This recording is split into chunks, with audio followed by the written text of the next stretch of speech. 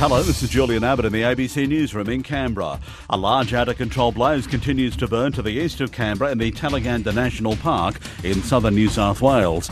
Overnight easterly winds have blown smoke across the Canberra region, with authorities pleading with people not to ring 000 unless they actually see fire.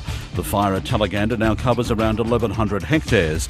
At this stage, New South Wales RFS spokesman Greg Allen says there is no threat to any properties. However, we are advising those of the Forbes Creek, Hoskins Town, Maloons Creek and Bombay areas to monitor conditions, take advice from firefighters that are continuing to work in the area this morning, and to know what they'll do if fire threatens. That's discussed their bushfire survival plan. There are currently no threats to homes. Currently serving Defence Force personnel have below average rates of suicide, according to government figures released today. Courtney Taylor reports. The latest figures from the Australian Institute of Health and Welfare show that there remains a significant number of suicides in the armed forces, with 42 deaths in 2017, the most recent year reported. But those currently serving in the ADF fare well, with male personnel having a suicide rate 48% below the national average.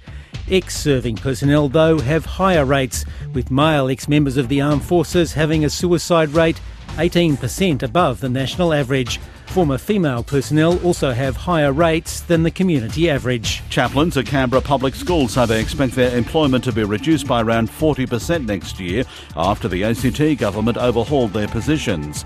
They have received their job plans for 2020 and are concerned their students will receive far less welfare and support. School Chaplaincy ACT CEO Peter James wants the ACT government to reverse its ban, warning some schools might not retain their chaplains at all. Even though they're trained youth workers, they value spirituality, and they've seen that in action.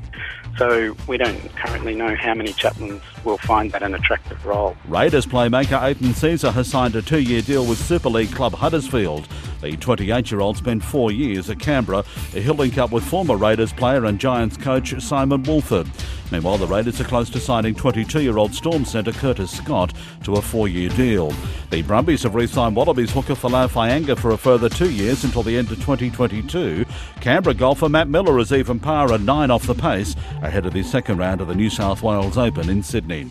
And just a reminder, a total fire ban is in force in the ACT and surrounding New South Wales. And that's the latest from ABC News in Canberra.